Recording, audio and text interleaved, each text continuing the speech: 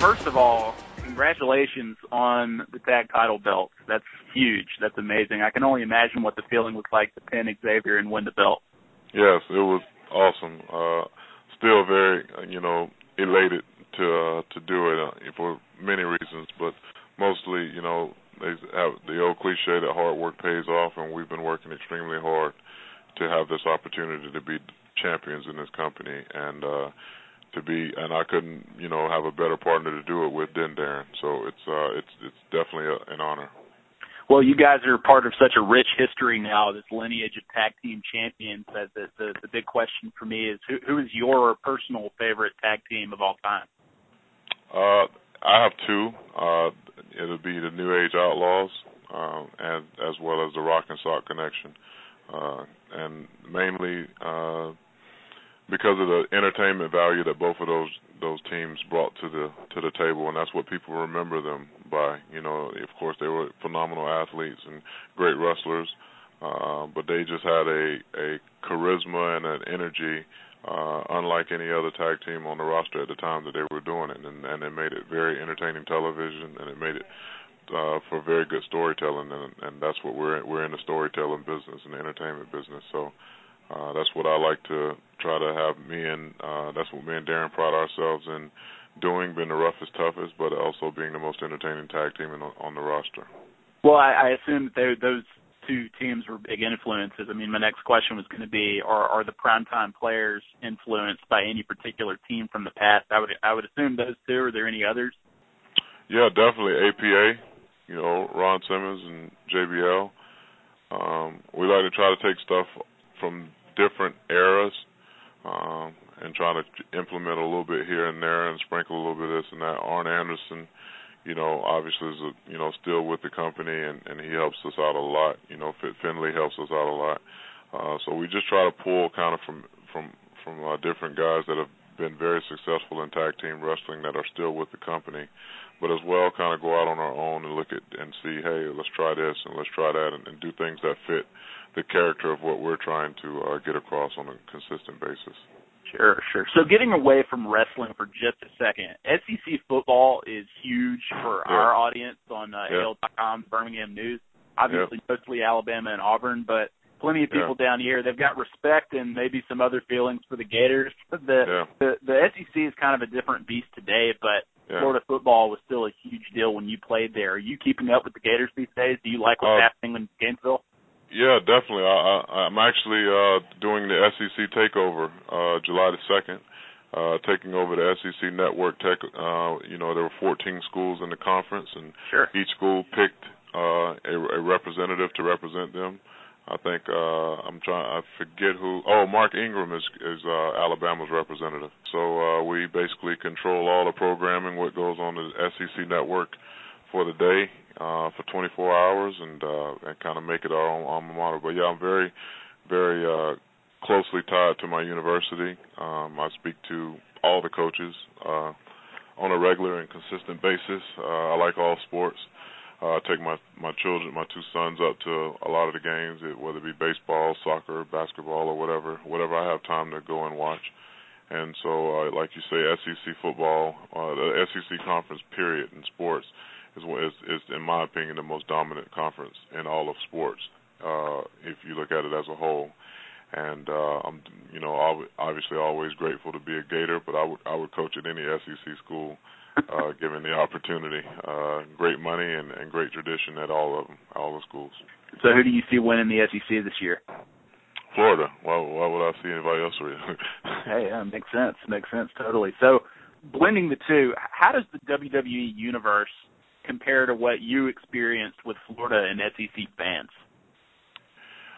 It's close, but it's it's probably about 100 times stronger, with WWE, because we have such a broad reach. I think we're broadcasted in over 170 countries and translated in 35 different languages, weekly. And so the SEC doesn't have that type of reach on a consistent basis. But as far as the atmosphere, it just depends on where you're at. There are some places that feel like LSU,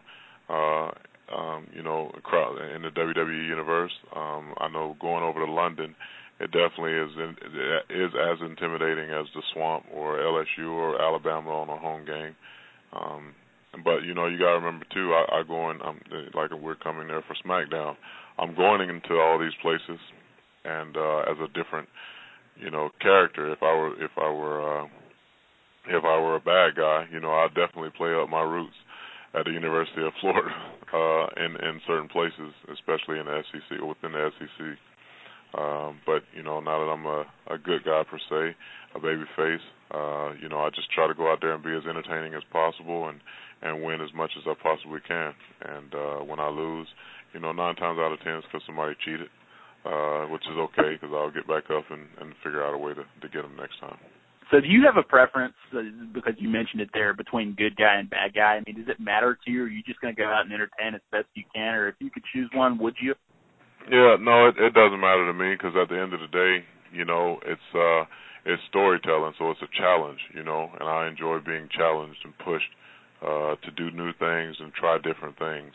And so as a good guy, I'm a genuinely good guy, on a day-to-day basis. And so a lot of the stuff I do is just going out and having fun, But even as a heel, bad guy, it's the same thing. I just want to go out and have fun. And I know what would aggravate me or tick me off as a fan.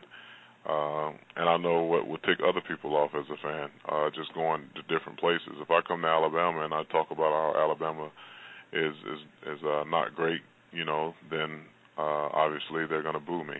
And if I talk about how I have respect for Alabama and things like that, then they're going to cheer me. So it's just a matter of learning and knowing the psychology of where you're at and why you're doing what it is that you're doing. And then once you kind of have a grasp of that and know how you can portray that, everything else is just fun. As someone who emerged from it, you must love seeing this evolution of NXT right now and so many NXT men and women making the transition to WWE main roster. Yeah. I've just, stated in a previous interview that the whole setup of WWE NXT from the WWE Performance Center, which is state-of-the-art, one of the top facilities in all of sports and entertainment, and I feel like if anybody gets an opportunity to walk through those doors down there, then they automatically qualify themselves to, come up on the main roster and be successful. We have some very, very talented individuals both on the main roster and on the NXT roster, and at any given day, any of them girls and guys from NXT can come up here and be very successful because the evolution of NXT, with it being an international brand now, and they're traveling more and all these things that we weren't doing when I first started. They get an opportunity to fill crowds, that are 6, 7, 8, 9, 10,000 people, whereas before, we didn't have that, and most of our matches were, in much smaller crowds, much smaller arenas, if it wasn't just amongst ourselves at the FCW arena. So, I'm very happy to see all these guys and girls that are coming up here that are doing well because I was pretty much in the program and came up kind of along with them. And then when you know the hard work that they put in and to see them be rewarded by coming up to the main roster and doing well up here, it's definitely, as a teammate or a team mentality person, you want to root for that person. So I'm curious about creative direction that you might receive, whether it's for a televised show or even a house show. When do you find out about creative direction at a show? Is it as late as hours before you go out live? How exactly is that? Yeah, that's pretty much how it is. And sometimes you don't know until the show. And sometimes you get to the show and it changes for various reasons. So part of being a performer is being able to perform under pressure. And so, that's one of the things that NXT has helped, because of the evolution of NXT, it's helped people with the transition to come to the main roster because they're on television on NXT as well. So if they have a match that's supposed to go X amount of time and they end up getting more time, they know how to fill that time, and as well as if they get time cut because of commercial break or whatever, they know how to do that as well. And then, you never know if an injury is going to happen during the show or whatever, God forbid, something happen, and you have to fill those slots of time, and that's where the experience or the experience of the person that you're in the ring with comes in very handy. And so it is a very high pressure job, and if you can't perform under pressure, working on a computer, you definitely can't do it working in WWE in front of millions of people on television. Well, you just mentioned Arn Anderson, and I'm curious about how exactly do backstage producers like Arn Anderson work differently? Are there many that you've had more experience with than others? No, I've had experience with all of them, and they all have their. It's like flavors of ice cream. Some people like certain things, and some people don't like certain things. Some people want to see certain things out of you a certain way, and then some other people say, "Oh, well, maybe try it this way." It's all a matter of just picking those flavors of ice cream and kind of like tasting them until you get to the formula that works best for you, that you can feel as a character, that you can use as a character, because that's what we all are. We all are characters. We're not people per se. We're superstars, so that we're portrayed as characters. And once you have to be able to let that character of whatever it is that you're trying to portray be very evident on television, and that's what the backstage producers and agents do. They try to help find the best pieces to put together for each character to make the best product show on television. Well, congratulations on winning the Celebrity Dad of the Year award. That's phenomenal. I know that you and your son participated in the WWE's Take Time to Be a Dad public service announcements. I think the perception about being a parent in the WWE is that it's tough because of how often you all are on the road. What kind of reinforcement does that kind of recognition give you as a dad who makes it a point to make time for his kids with such a demanding schedule? I think, and I feel like me winning that award, it validates the importance of it not being about, how much money you spend on your kid or how much money you make. It really is about how much time you spend with your kid. And the whole Take Time to Be a Dad campaign, I live that. And the smallest moments, can leave lasting memories and things like that. That's true. Can make the biggest impact on a child's life. And it's sitting on a couch talking about something, that you wouldn't have been able to talk about, or you wouldn't even thought about had you not had that relationship in place. And so as a parent, I feel like, a lot, and I see it all the time with some of my kids' parents, that are participating in sports. They try to live through their kids, so they're constantly putting them under pressure to be successful in this, and putting them in football, and they don't really want to play football, or put them in basketball, and they don't really want to play basketball. And so when you put them out there, and you got kids that are being coached by coaches that are doing their best to try to push kids that don't really want to be out there. And so I always tell other parents, I could care less. If my son didn't want to play football, he didn't want to play football. I try to live for my kids and not through my kids. So I think that in return, my kids try to live for me and not through me. Not just because Dad's a WWE superstar. He doesn't have. We don't have the easy route. We got to go to school and get good grades and things like that.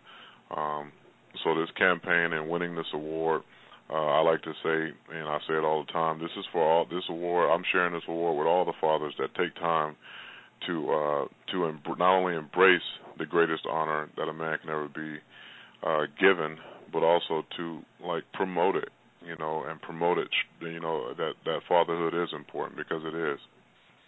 Well, your award definitely shines a light on that. Something else that also showed people, gave exposure to what it's like to be a parent, was the ESPN E60 that showed Adam Rose being a parent to his son. And did you see the E60 special? Yes, I did. I actually live tweeted during it, but I didn't have to see the special to know the story.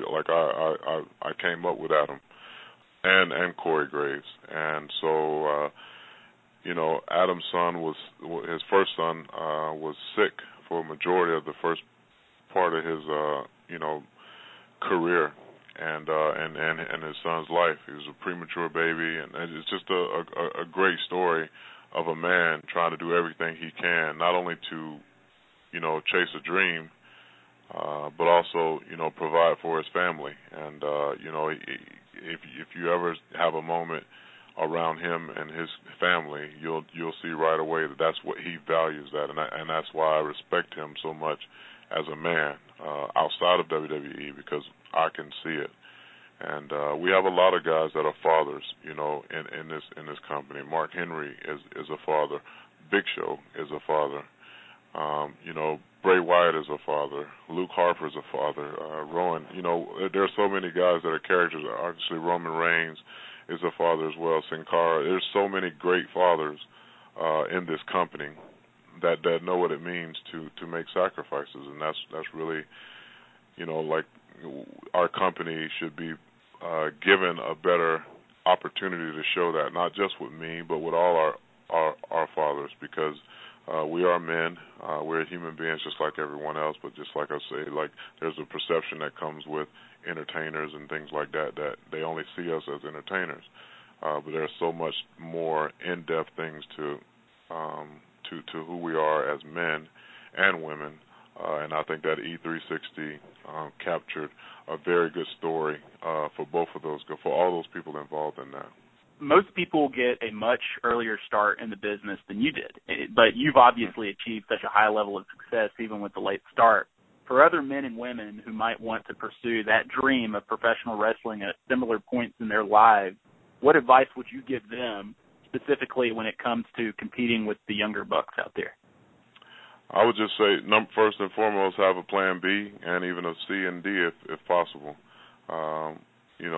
Understand that even if you do make it, it's only going to last for so long, and you're going to have to transition into doing something else.